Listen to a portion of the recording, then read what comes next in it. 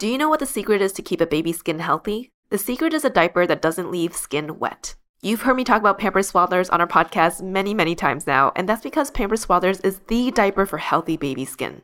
Pampers Swaddlers absorbs wetness better than the leading value brand and provides up to 100% leak-proof skin protection and up to 0% skin irritation. And if you're a fan of Pampers, you've got to check out their new Pampers Free and Gentle wipes, which clean better than Huggies Natural Care and are 5 times stronger, so they resist tearing during a diaper change. With Free and Gentle, mess meets its match. And if you're like me and you love saving and getting rewarded for something you gotta buy anyway, like diapers, don't forget to download the Pampers Club app today and earn Pampers Cash. You can redeem your Pampers Cash for exclusive Pampers coupon savings and rewards. Try Swaddlers with new Pampers Free and Gentle wipes for healthy baby skin. For trusted protection, trust Pampers, the #1 pediatrician recommended brand. Mom deserves the best, and there's no better place to shop for Mother's Day than Whole Foods Market. They're your destination for unbeatable savings, from premium gifts to show-stopping flowers and irresistible desserts. Start by saving 33% with Prime on all body care and candles. Then get a 15-stem bunch of tulips for just $9.99 each with Prime. Round out Mom's menu with festive rosé, irresistible berry chantilly cake, and more special treats. Come celebrate Mother's Day at Whole Foods Market.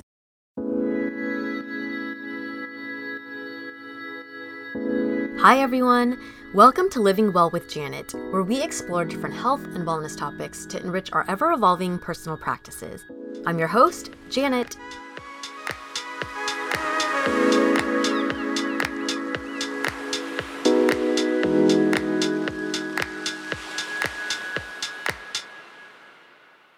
A hot topic in wellness is meditation.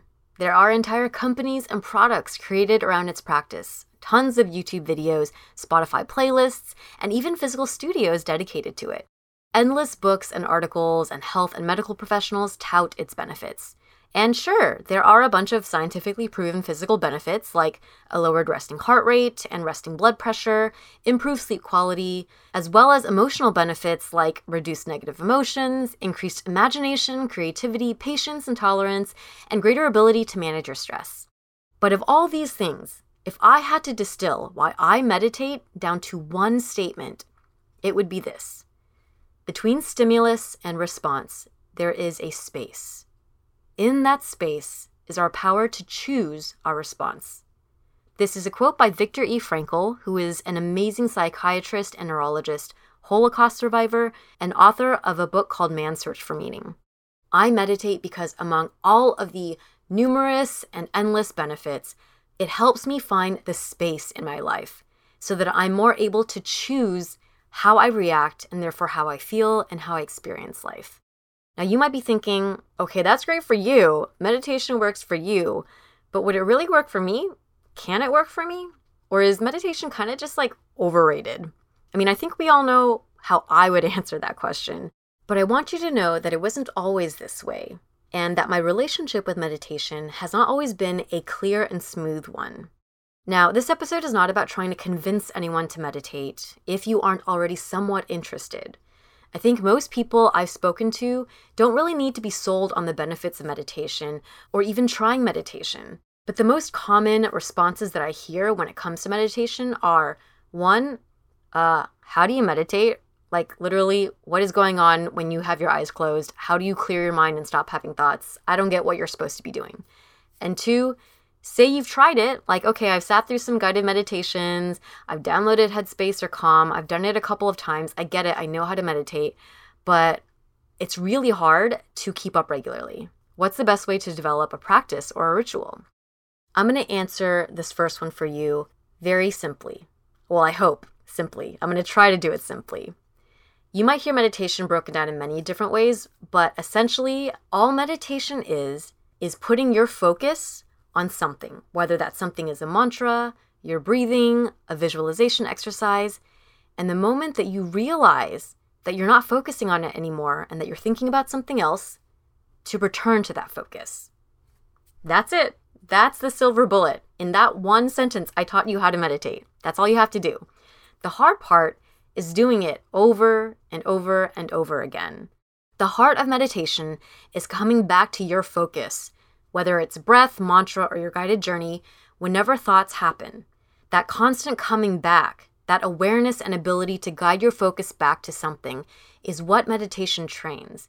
And that skill is the ability to choose what you focus on so that you become more aware when you're having hurtful or negative thoughts, and you can pause and instead choose to focus on thoughts and perspectives that benefit you. Now, in terms of the second hang-up, how to develop a habit, this one is not so easy to answer because you're trying to change your behavior. Behavior change is always pretty complicated and can be very nuanced and different for every person. In order to get into this, I want to kind of share with you my personal journey with meditation. When I was a kid, I had a tendency to overthink. My dad often referred to this as the monkey mind, which is a Buddhist term for a mind that is unsettled, restless, whimsical, and indecisive. When I was younger, it wasn't much of a problem. In fact, it meant that I had a particularly active imagination. And also, a lot of this jumpy anxiousness made me be really prepared. I was constantly thinking about the future, thinking about classes, thinking about schoolwork, and doing things to try to be prepared ahead of time. But years later, as academics became more intense, social obligations increased, societal pressures became greater, I started working, this monkey mind started translating into anxiety, translating into depression, translating into periods of burnout. There were multiple periods in my life where I tried meditation and it just didn't stick. The first time was in 2011. The year prior, I had quit a very stable job and I had spent about a year after that trying to get into the social entrepreneurship industry. I had landed a full-time job at a social tech startup, but after months and months, maybe about close to a year of grinding, it didn't work out. And I had at that point felt like such a total failure, but had just mustered enough determination to redirect my attention, make a decision that I was going to go into advertising instead.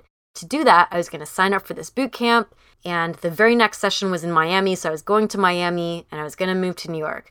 But in the meantime, I was living with my parents again for a month. Now, it might sound like I had a plan and that I was on my way to just another adventure, but my mindset was so distraught.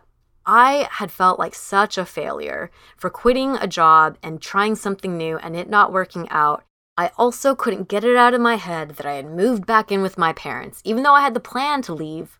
Didn't change the fact that I was still there, living with them while all of my friends were out in their jobs, living in their apartments, or in their graduate programs. I'd also cut my hair super short. I was going through it, trying to figure out who this new person and identity was, who I really am. I was restless, I was anxious, I was super stressed. And at the time, I had a friend who, for a while, had been struggling with some pretty intense anxiety. In fact, he had to take a health leave from work because of it. And he told me that he attended this meditation training session that his dad told him about and started practicing meditation twice daily and was finding that it was actually working really well for him. And he said, hey, you know what? This program that I did, they're actually doing another session in Orange County this week. You should go. And I still remember looking at the event page on the website and feeling kind of like, I don't know, is this for me? I don't know, maybe I'll go, maybe I won't. The day for the event came, and in my depressive, kind of anxious state, I got myself into my car and I drove to the event center. It was this massive convention center. I think it might have been in Anaheim. And of course, in my scatterbrain state, I was running a bit late and, coming in, huffing and puffing to the registration table. And the woman who was checking people in stopped and asked me a very simple statement. She said, "Are you ready to commit to this practice?" And I was out of breath, looking past her, and I saw this room filled with hundreds of people looking like they were on this journey to peace. And, in my still anxious brain, I was fumbling and saying, I don't know, I kind of just want to try this out. And she said, in the kindest way possible, "I'm sorry, ma'am, we only accept attendees who are ready to be open and commit." And I paused, not feeling fully confident, but looking at all those people in that room and feeling like, man, I got myself out of bed today and I drove all this way. I want to see what this is about. So I said, yes. Yes, I did get through that 3-day course and I even started practicing meditation a little bit, but ultimately it didn't stick, and now I know in hindsight that moment when she asked me if I was ready to commit and my gut reaction was a pause and not an immediate yes, that moment of hesitation is telling me that I'm not ready to start something like this, to start a habit change. And even though that experience still exposed me to meditation and I was able to learn about it for the first time and kind of see it practice, I want to share this story because I want people to know that if you're not in a good place, it is okay to pause and come back to something when you're feeling more together. You might think that when you're in a really stressed out or depressive state, that that's the best time to go and seek a wellness routine. But developing a new habit takes a certain level of will and mental clarity. And you may just not be ready for that. And that's okay. You can come back to it.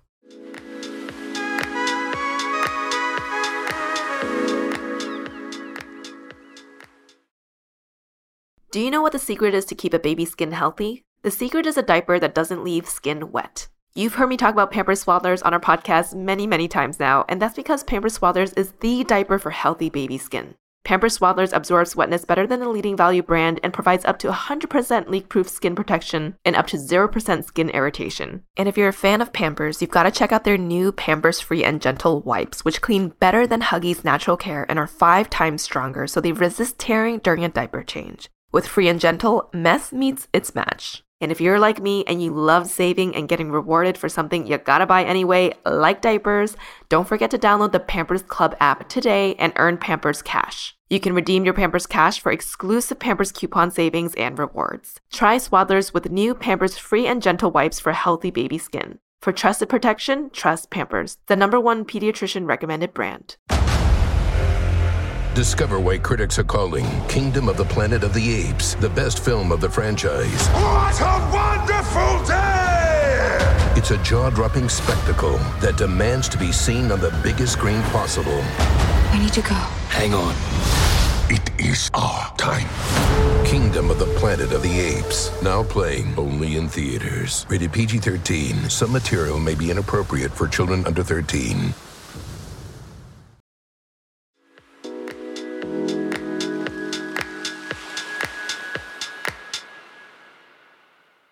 So now we move on to attempt number 2.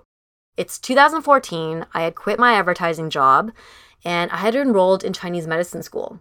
I was determined to not only lean into health and wellness for myself, but also so that I could help others.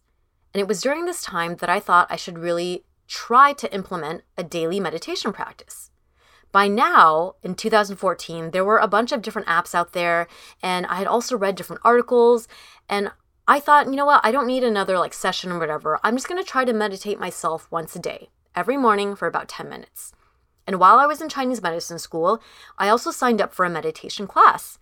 And this is where I was introduced to the concept of meditating out in nature. As a class, we went on a hike together. And in the middle of the hike, our professor had us sit down in nature, among the trees, on some rocks, hearing the stream passing by. And he led us through a meditation session.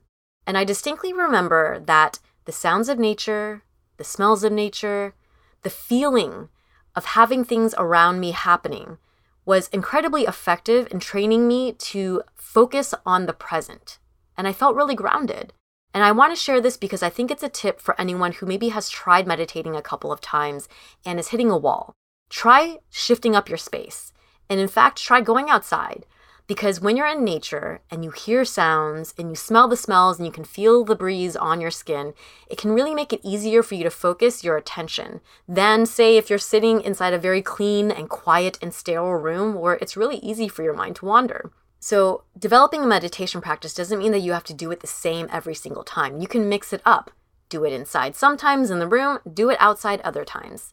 But anyway, it was during this time that I was getting back into meditation and, adding this new layer of being able to meditate outside. But if you know my story, you know that eventually I dropped out of Chinese medicine school after only a semester. And unfortunately, with that dropout, my meditation practice dropped with it. Now, attempt number 3. It was around 2019, and I had been going to therapy regularly for a couple of months. Having made great strides in a career I was finally happy in, which was UX design, and making great advancements at this job at a wonderful, medium-sized technology, not quite startup anymore, but still new enough to be working on exciting things, I had started consistent therapy in hopes of getting to the root of certain habits and tendencies to get to know myself better so that I could improve myself.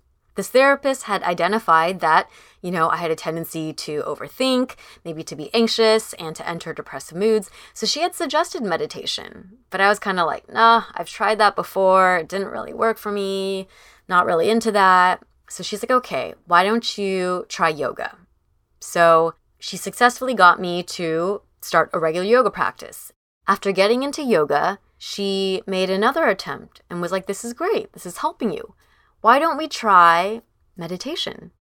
Just add on to that. Or you can, once in a while, you can replace yoga with meditation. Finally, I don't remember what the reason was, but I was like, I must have been feeling like yoga was helping, but probably there was still room for improvement. And for whatever reason, she had successfully implanted that prompt in my head. And I started thinking about the last time when I had just used an app and done it by myself, that I was able to get into it, but it wasn't sustainable. So this time I thought, I think I need another class or community or someone to hold me accountable. And I went online and I looked up a couple of options in Los Angeles, and I eventually found a center that teaches transcendental meditation. And so I signed up and I went into their training sessions. It was over the course of 3 days, only for a couple of hours each day, learned their technique, and did it among a pretty small group of 10 to 15 people. This was around the end of 2019, beginning of 2020. So this time, me starting the meditation practice coincided with COVID happening, the Asian hate crimes that followed, and also my career transition into doing ABG full-time. During this period, I found that meditation, among other things, really, really helped me help myself through these crazy times. And since that time, I have maintained my twice daily practice of 20 minutes of meditation for the past about 3.5 years. Have I missed days? Yes. Have I had shorter sessions? Yes. Have I had miserable sessions that felt like I couldn't stop thinking about random things the entire time? Yes. Have I cried in both grief and cathartic relief during sessions? Yes. Have I had beautifully peace-inducing sessions that left me floating on a cloud? Yes. Have I had sessions where I seemed to just zone out and suddenly 20 minutes was up? Yes. All that and more to say that learning to find space in our lives, learning what works for us to remain consistent, takes time. It takes a lot of tries. It takes starting and stopping, starting again and maybe stopping again. And even when we find it or get it, it's not going to be perfect. So what was different for me about this third attempt that made it stick as a habit? Well, I think a big reason was the fact that it was my third time. It wasn't like I tried meditation once and it was the perfect launching off point, and from that point on, I had a constant habit and practice. It was trying and stopping and trying and stopping and taking a few times before it worked. The second reason why I think this third attempt worked for me is because I was more successful at forming a habit. When it comes to forming any habit, I think that getting started is the hardest part. So when it comes to developing a meditation practice, focusing on frequency is more important, in my opinion, than duration or even quality. Getting yourself to sit or lay in the position of meditation every single day, whether that's for a minute or 30 minutes, is more important than being able to meditate for an hour. In addition, I found habit stacking really helpful. Think about something that you've already developed as a habit that doesn't even take any effort anymore, like brushing your teeth in the morning, maybe taking a vitamin, maybe it's taking your morning poop, whatever it is, and insert the habit of meditating before or after it. For example, I know that in the morning when I wake up, I often have to pee. So right after I pee, I go back to my bed, I sit up, I prop up my pillow against the headboard, I sit back and I start my timer and I meditate. It's just become a habit now and I don't even think about it. Another reason why I feel like this last attempt to get down a meditation habit worked is because I did it in a community instead of trying to do it alone. I find that whenever you're trying to do anything, having a group of other people around to support you and do it together always makes it easier. And I've maintained this practice for 3.5 years because I have sought multiple communities to hold me accountable. I started with that 3-day training session with Transcendental Meditation, but about a year later, I also signed up for a One Giant Mind teacher training session. That lasted for a couple of weeks. And after that, the year after, I found a meditation studio in Santa Monica called Unplugged Meditation and also did their teacher training. So I have found that when you have other people who share the interest and who make time for it, it's incredibly helpful to maintain your practice for yourself. So I don't know, I'm curious if I have any listeners out there who also are meditating or want to get into meditation, maybe we should start a group of our own. Should I do that? Would you join?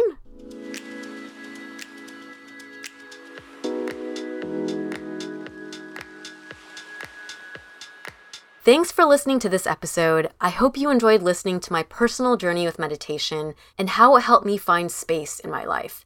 If you've been meaning to start or restart your meditation practice, I hope this can be a nice little bump or encouragement to give it a go. If you enjoyed this episode, please leave a meditating emoji in the comments of our IG post. And if you feel so inspired, share with me where you are in your meditation journey. Once again, this is your host, Janet. I can also be found on Asian Boss Girl, the podcast for the modern-day Asian American woman, with my good friends Helen and Mel, who are also hosting their own shows, which you can catch on the same feed, new episodes every Tuesday. You can follow ABG on Instagram at Asian Boss Girl, and me, Janet, at Janet W. That's Janet, the word double, and the letter U.